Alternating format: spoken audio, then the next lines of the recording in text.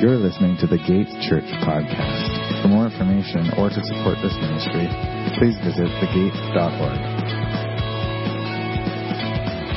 All right, so this morning we're going to be reading from Romans 15, 8 to 13, and then skipping to 16, 25 to 27. I'm combining those two passages for our message this morning. And we're going to be talking about hope.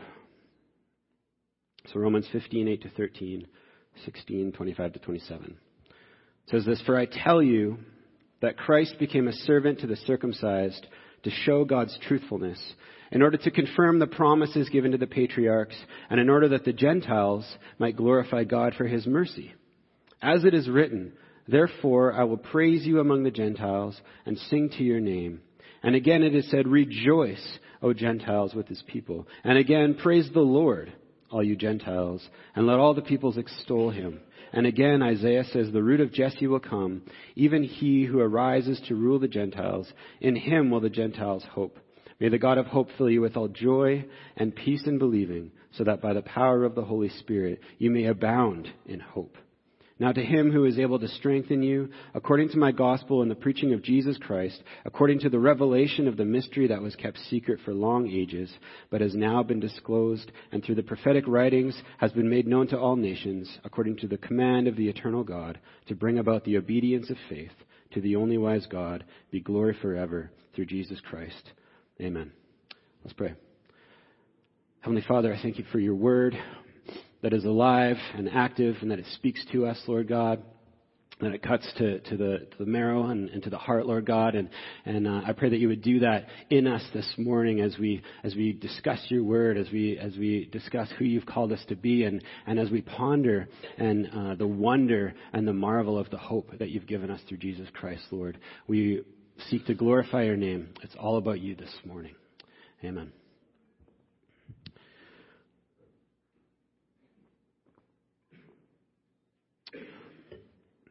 All right, I went to a movie with Cam this week. It's Cam right there. Everyone look at Cam. He's wearing a Seattle Seahawks shirt there. He's got an idolatry problem with the Seattle Seahawks. I told him I wouldn't make fun of him. I totally lied. I repent of that. Anyways, I went to a movie with Cam this week called Justice League, and I'm a pretty big nerd. So I was pretty stoked to see Batman mixing it up with Wonder Woman and the Flash and Superman and all them on the big screen, right? But a couple days before we went to this movie, we noticed that the reviews for the movie were coming in, and they were pretty bad. They were pretty poor reviews. And so at one point, Cam sent me a text lamenting his concern and his lack of expectation that it was going to be any good. So I replied saying, well, it might not be good, but at the very least, I hope that it's entertaining. And sorry if I offend any fans out there, but after seeing the movie, I can say that it was neither good, nor was it entertaining at all. It was quite bad, actually. And my only solace in the whole thing is that I had got my ticket for free with Scene Points, so I didn't pay for it. So that was a relief. Because if I had, I would be even more disappointed. But still, in the end, what little hope that I had that this movie might be entertaining was just squashed, just gone. But when I think about that kind of hope, what kind of hope is that anyway, right? It's just a silly kind of hope, right? It's a hope based on nothing, really, right? Or for one thing, it's a selfish kind of hope based on my individual preferences, right? And a desire to be entertained, whatever that is, right? But really, in the end, it's just a worthless and watered down kind of hope anyway, based on uncertainty. And it's basically, in the end, it's just a wish, right? And at Christmas time, we tend to do this at all times, but especially at Christmas time. We throw around words like joy, love, peace, and hope. But we tend to diminish the meaning of all of these words. We have them on our signs out on the street, and love, joy, peace, right? But we diminish them, including and especially the one about hope.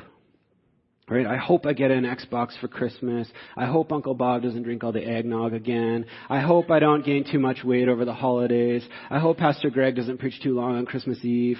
All these things that just won't come true, right? I'm just kidding. The last one will come true. But right? But we use the word hope like it's synonymous with a wish, right? Speaking of wishes, that's one thing that I'm going to miss from Sears, right? The wish book. Right? You know what I'm talking about. The wish book. As a kid, I grew up, we got the wish book in the mail and I got so excited, and looking through all the toys and the gadgets and the gift ideas at the beginning, and I'm circling everything, because that's what I wanted so badly. I'm going to miss the wish book. But I appreciate that they called it for what it is, a wish book, not a hope book. Because if hope is just a wish, it's not much to write home about, right? If hope is scrambling in the dark, if hope is just a hand looking for a needle in a haystack, a 1 in a million chance, or even a 1 in 100 chance, if that's all hope is, just a big glorified maybe, then it's certainly not worth celebrating over. It's definitely not worth betting on or placing our trust in. If hope is just wishing upon a star, let's be honest, it's basically like the Oilers' chance of making the playoffs this year. It's pretty hopeless. Oh, there's a lot of Oilers fans here. Wow, I didn't know. Canucks, on the other hand, there's some hope. Anyways, but one of the greatest examples of true hope is written for us in the story of the wise men at Christmas. In fact, the whole Christmas story, every character, you see there's a story of hope within all their stories, but I'm going to highlight just the wise men's story really quickly here. And their hope in the coming King and Messiah was set upon the night sky, right? Which they waited for many generations, possibly 50 to 60 generations, or I don't know the math, but a long time, right? And hoping for the day that the sign of the Messiah, that star, would appear. But this wasn't an empty hope. They didn't wish for Jesus to be born. It was declared to them. It was prophesied to them. They believed it. They knew it would happen. And so they faithfully believed these prophecies, probably Daniel's prophecies, and they passed it down to each generation, prepared their hearts for it. They waited, and they longed for that day when it would come to pass. Not if it would come to pass, but when it would. In other words, they didn't wish upon the star for their dream to come true, right? Their hope was revealed in the star. It confirmed the truth that they were waiting for. And then when it appeared, they followed it, right? In faith, they followed the star. They left their homeland. They journeyed from afar. They found Jesus, and they worshiped him, and they gave him gifts fit for a king. This is the reality of what hope is, of what biblical hope is. It's certainty. It's reliable. It's trustworthy. It's something we know we can look forward to, something that keeps us motivated, that can carry us through the day and get us up in the morning, right? It's a finish line, a light at the end of the tunnel that we can follow that keeps us moving forward and forward in faith. This is the hope of the wise man. This is the hope of Mary. This is the hope of King David. This is the hope of Israel. This is the hope of all the nations. This is the hope of the world. So it's not just something cool or preferable that could happen. Hope gives us a glimpse and a promise of what will happen. And the Old Testament is full of these moments, these glimpses and promises for what was to come and for who was to come. Right? Even from the beginning of creation, at the first sin, there's hope. To God's first covenant promise, to the revealing of the law, to the reigns of Israel and Judah's kings, right? To the many exiles and restorations of God's people, to the words of the prophets. Over 360 prophetic words, in fact, that Christmas morning would happen. Right? All these things pointing to something better, a coming king that would restore, that would rule, that would rescue God's people once and for all. This is true hope. And then John the Baptist, he came onto the scene before Jesus declaring that this hope was nigh. Right? He called the people to repent, to prepare their hearts for it, for the king who was going to come to usher in his glorious kingdom. To repent and believe that the kingdom is at hand, for hope is at hand. And then it happened. Hope was born. Hope was born to us on that Christmas day, on that first Christmas morning.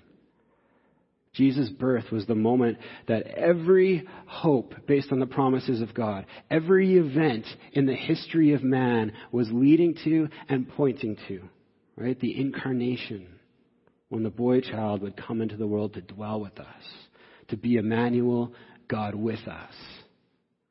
in order to teach us about his kingdom, in order to make a way for that kingdom to come to earth so that we can be a part of it.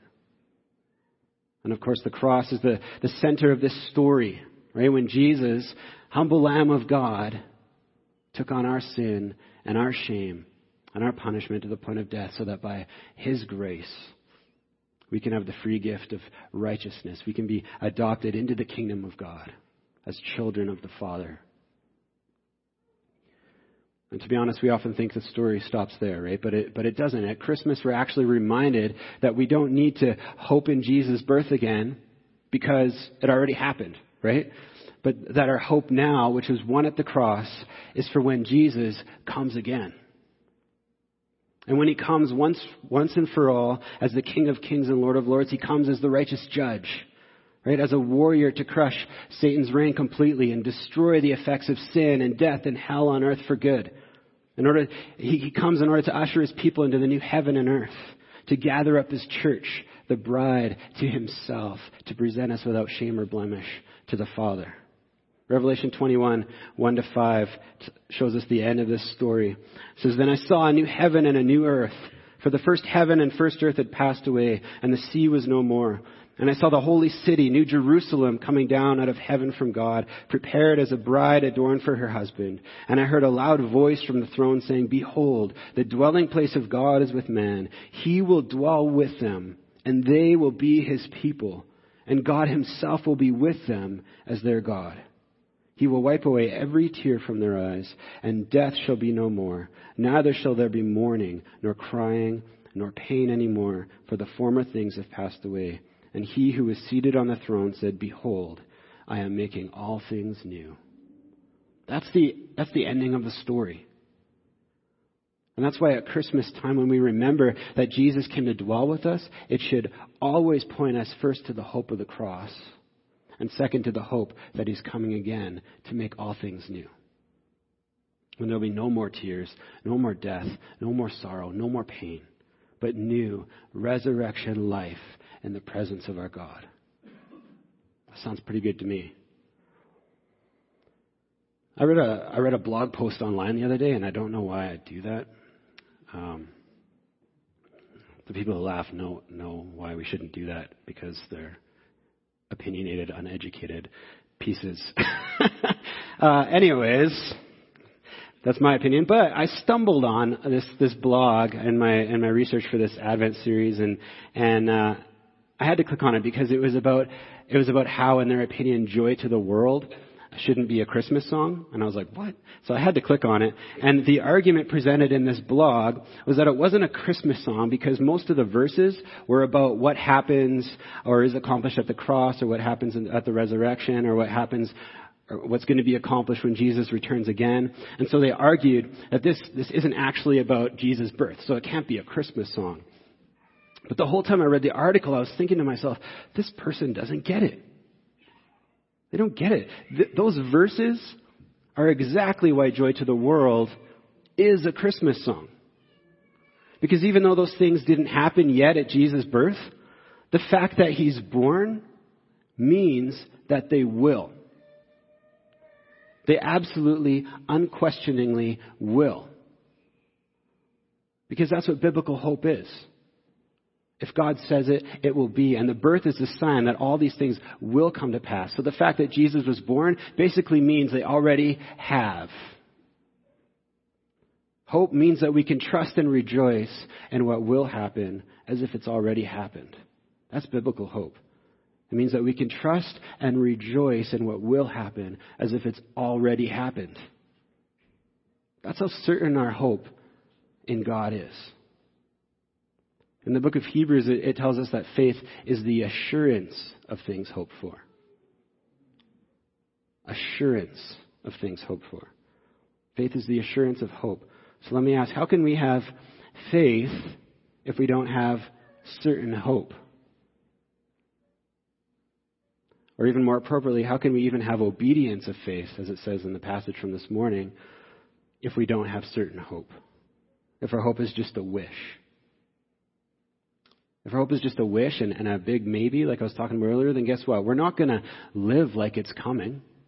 right? It's not going to be the sole thing that we strive for and live for and proclaim in our lives if we're not certain, if we're not sure, right? Because if we're not confident, our faith will be shaky at best.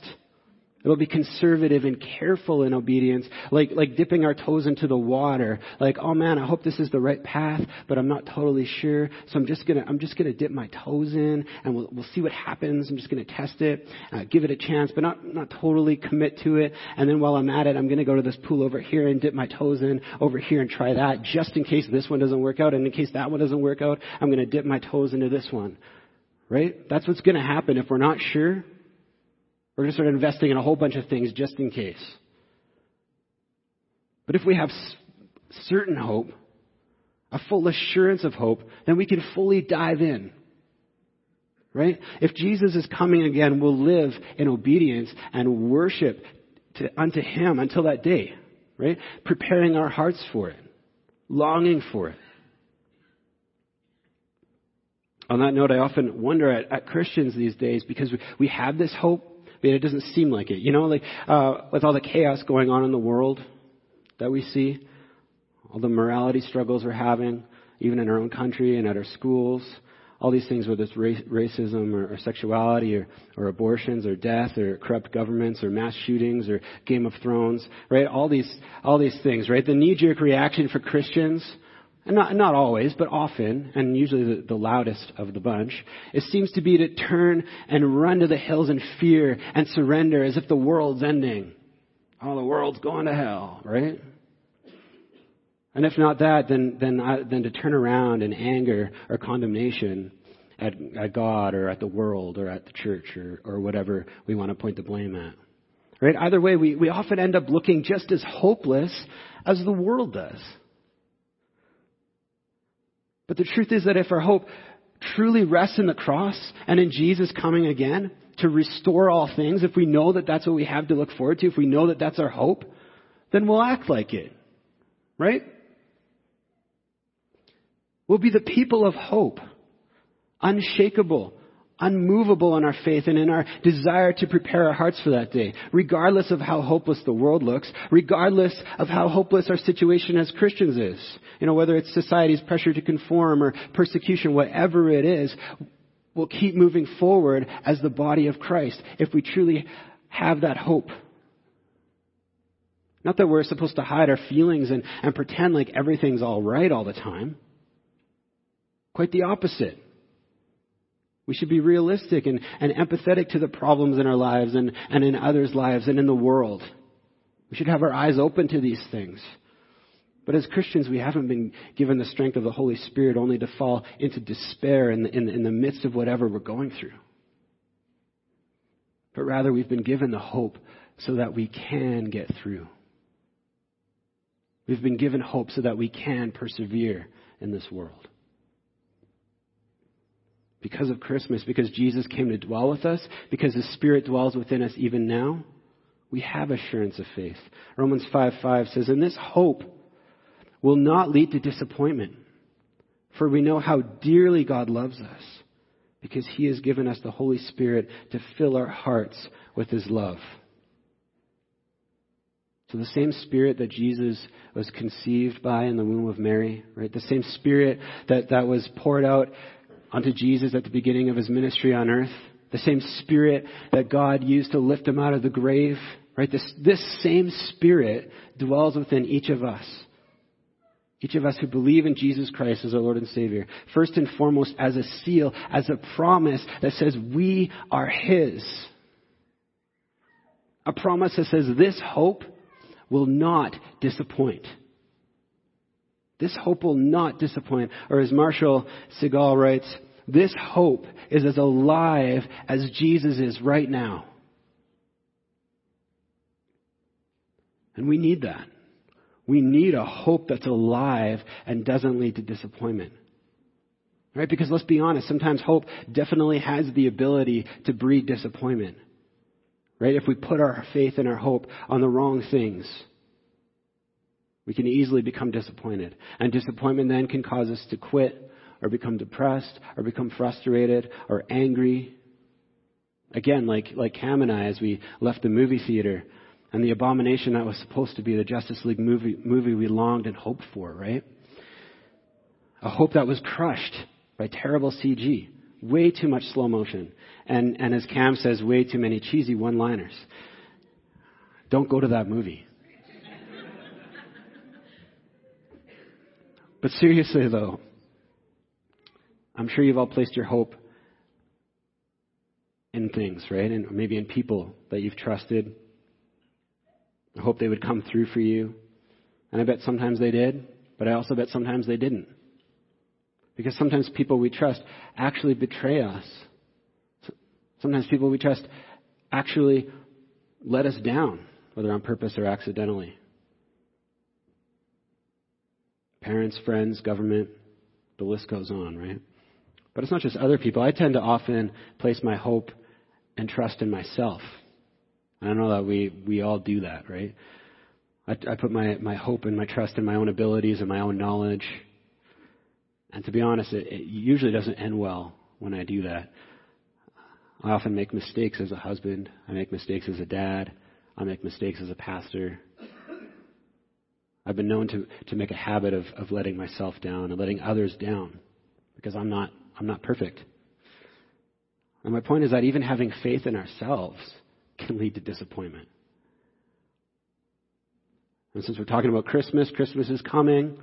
I'm sure a lot of you are probably hoping to get some pretty cool stuff, pretty cool gifts, right? Or maybe just hoping that your whole family is able to get together and join you, whatever it is, and you've placed your faith in your friends and in your family to come through for you, to get you these things that you want most, right? But there's no guarantee that you'll get these things.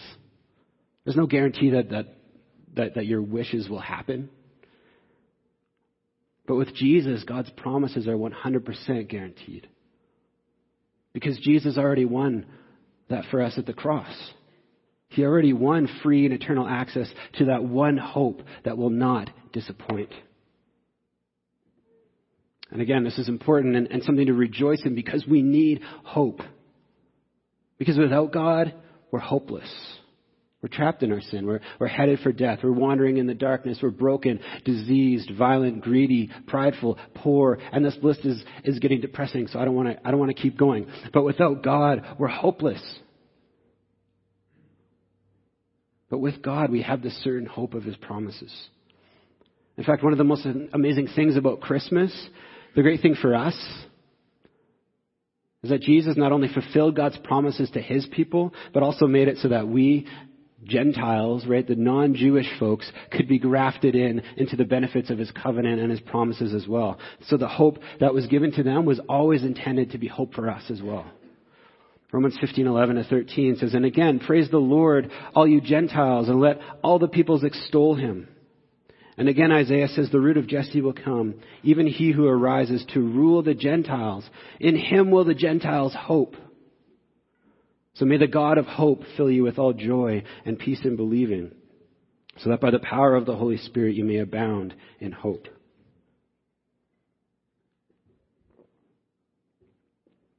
So Jesus was born at Christmas for us. You, me, we get to have this free gift from the God of hope, so that we may abound in hope. Not to be cautiously hopeful, but assured in hope, to overflow with hope. Do we overflow with hope? What does that even mean for us? Well, the hope that's been revealed to us at Advent means a lot of things. Notably that in seasons of trial and persecution, we're strengthened with the hope of His Spirit within us to persevere in faith and look forward to what's ahead. In times of injustice, we can be reassured that when Jesus comes again as the righteous and just judge, that He will judge rightly and perfectly. In times of sickness or struggles or mental health or injury, we can rest in the hope of healing, either now or in eternity. We know that when our flesh is failing, we have the hope that our spirit is being made strong. In times of sadness, we're strengthened with all the hope of Christ, that He sympathizes with us, and also that one day all tears will be wiped away. In times of prosperity and joy, We can be strengthened and encouraged with the truth that when Jesus comes, it'll be even better. But those are just glimpses of the hope that we have. In times of helplessness and loneliness, we have the hope of a God who comforts us and restores us. In times of mourning and in death, we have a full assurance of hope and resurrection life. And in times of sin and sinful guilt and weakness and despair, we can have full assurance of hope in the grace of Christ to forgive us and the strength of Christ to move us into good works. Right? This hope that we've been given means that in our everyday lives, we can have the faith to live for Christ with all that we are, no matter what the circumstances. Even when things don't go the way we expect, we can have the faith that the one who's gone before us has prepared the way. And there are Bible verses to back up all those things that I said, but for time, we're not going to go there. But also for your own good, I want to challenge each of you to look up the word hope in your Bible apps. Look at all the verses about the hope of Christ that have been fulfilled or that are coming. And you'll find much more promises and assurances than I've even said this morning. Because the reality of it is that it affects everything.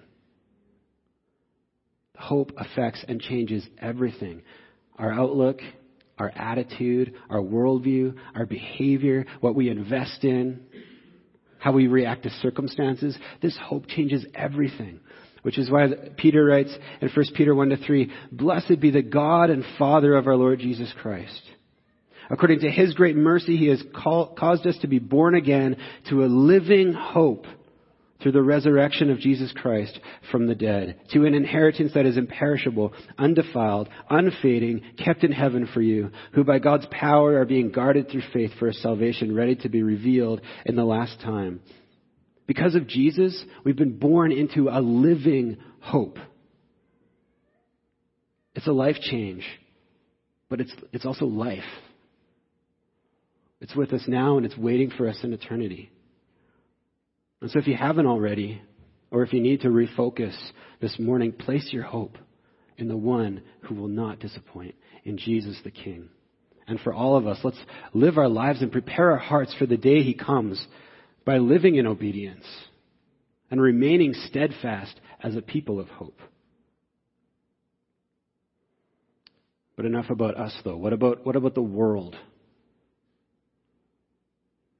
What about the world? We've titled our Advent series, "For the World."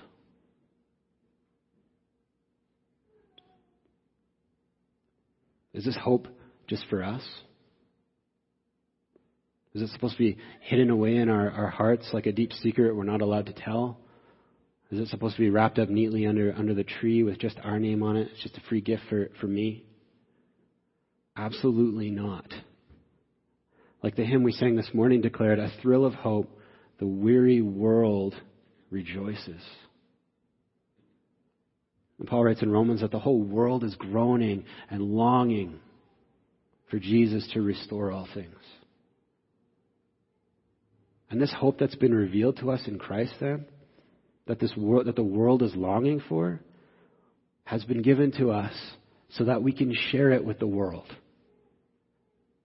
That's our mandate as the church, to be glimpses of this hope on earth.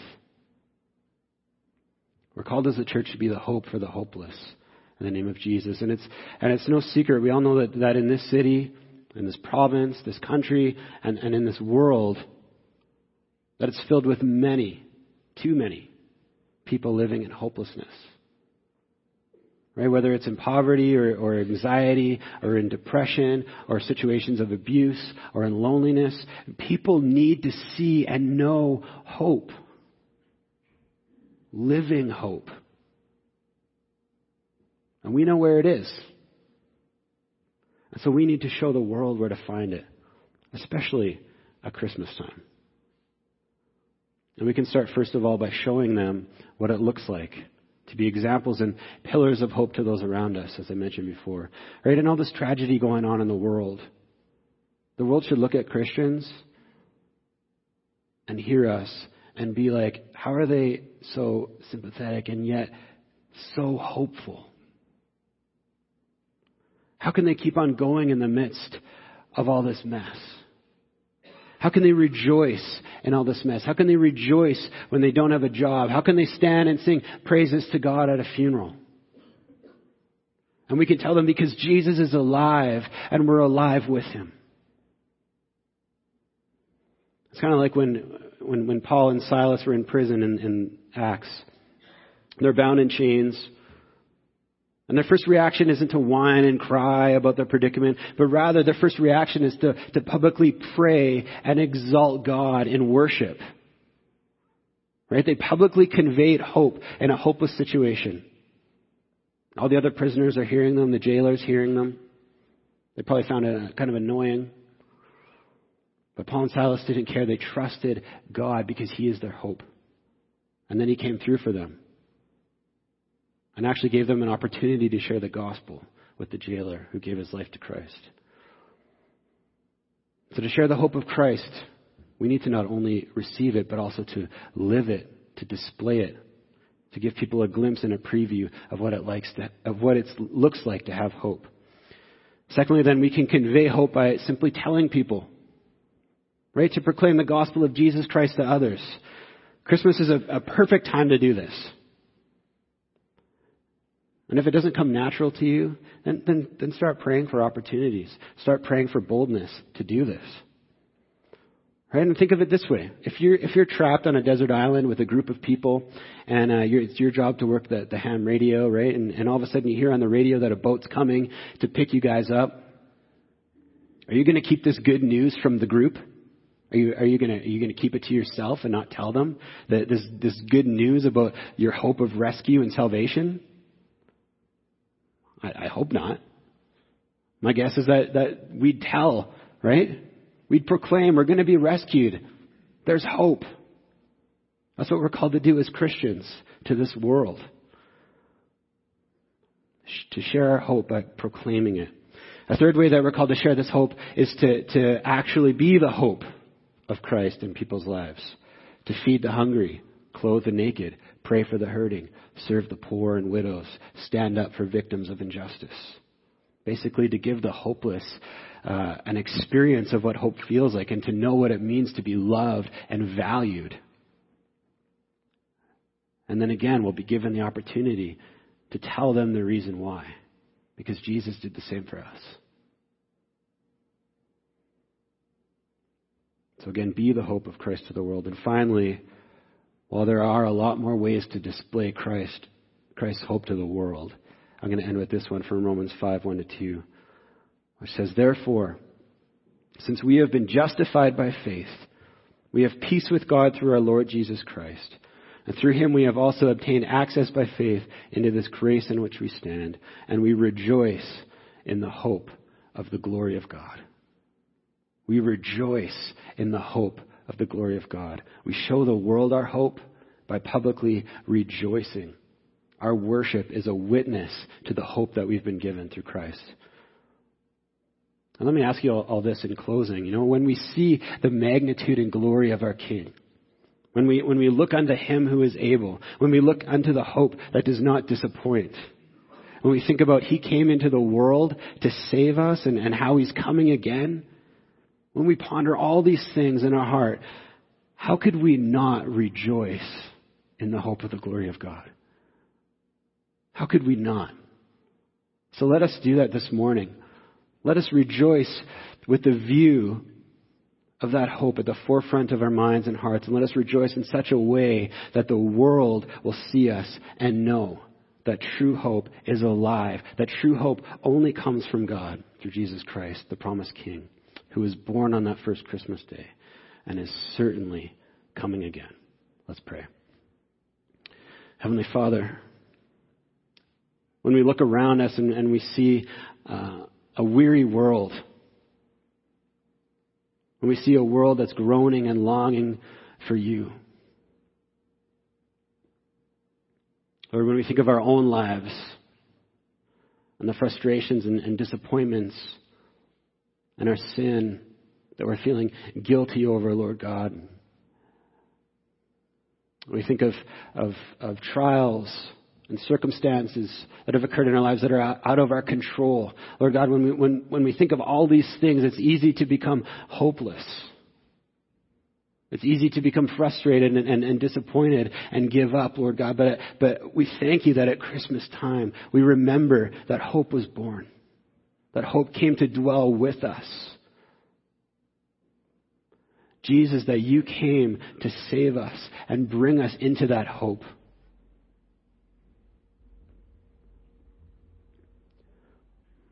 And Lord, I thank you that your Holy Spirit dwells within us, Lord God, and I pray that your Holy Spirit would continually remind us and point us to the hope that you won at the cross, Lord God, the hope that we have of you coming again to restore all things.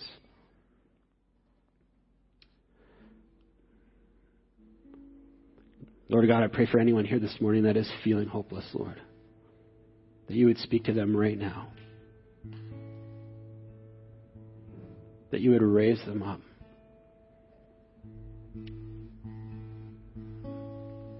You would draw them into your presence, Lord. That you would carry them through whatever they're going through. Lord God, ultimately I pray that we as a church, as the body of Christ, Lord God, would be a beacon of hope to this city and to the world. For your name, for your glory. Amen.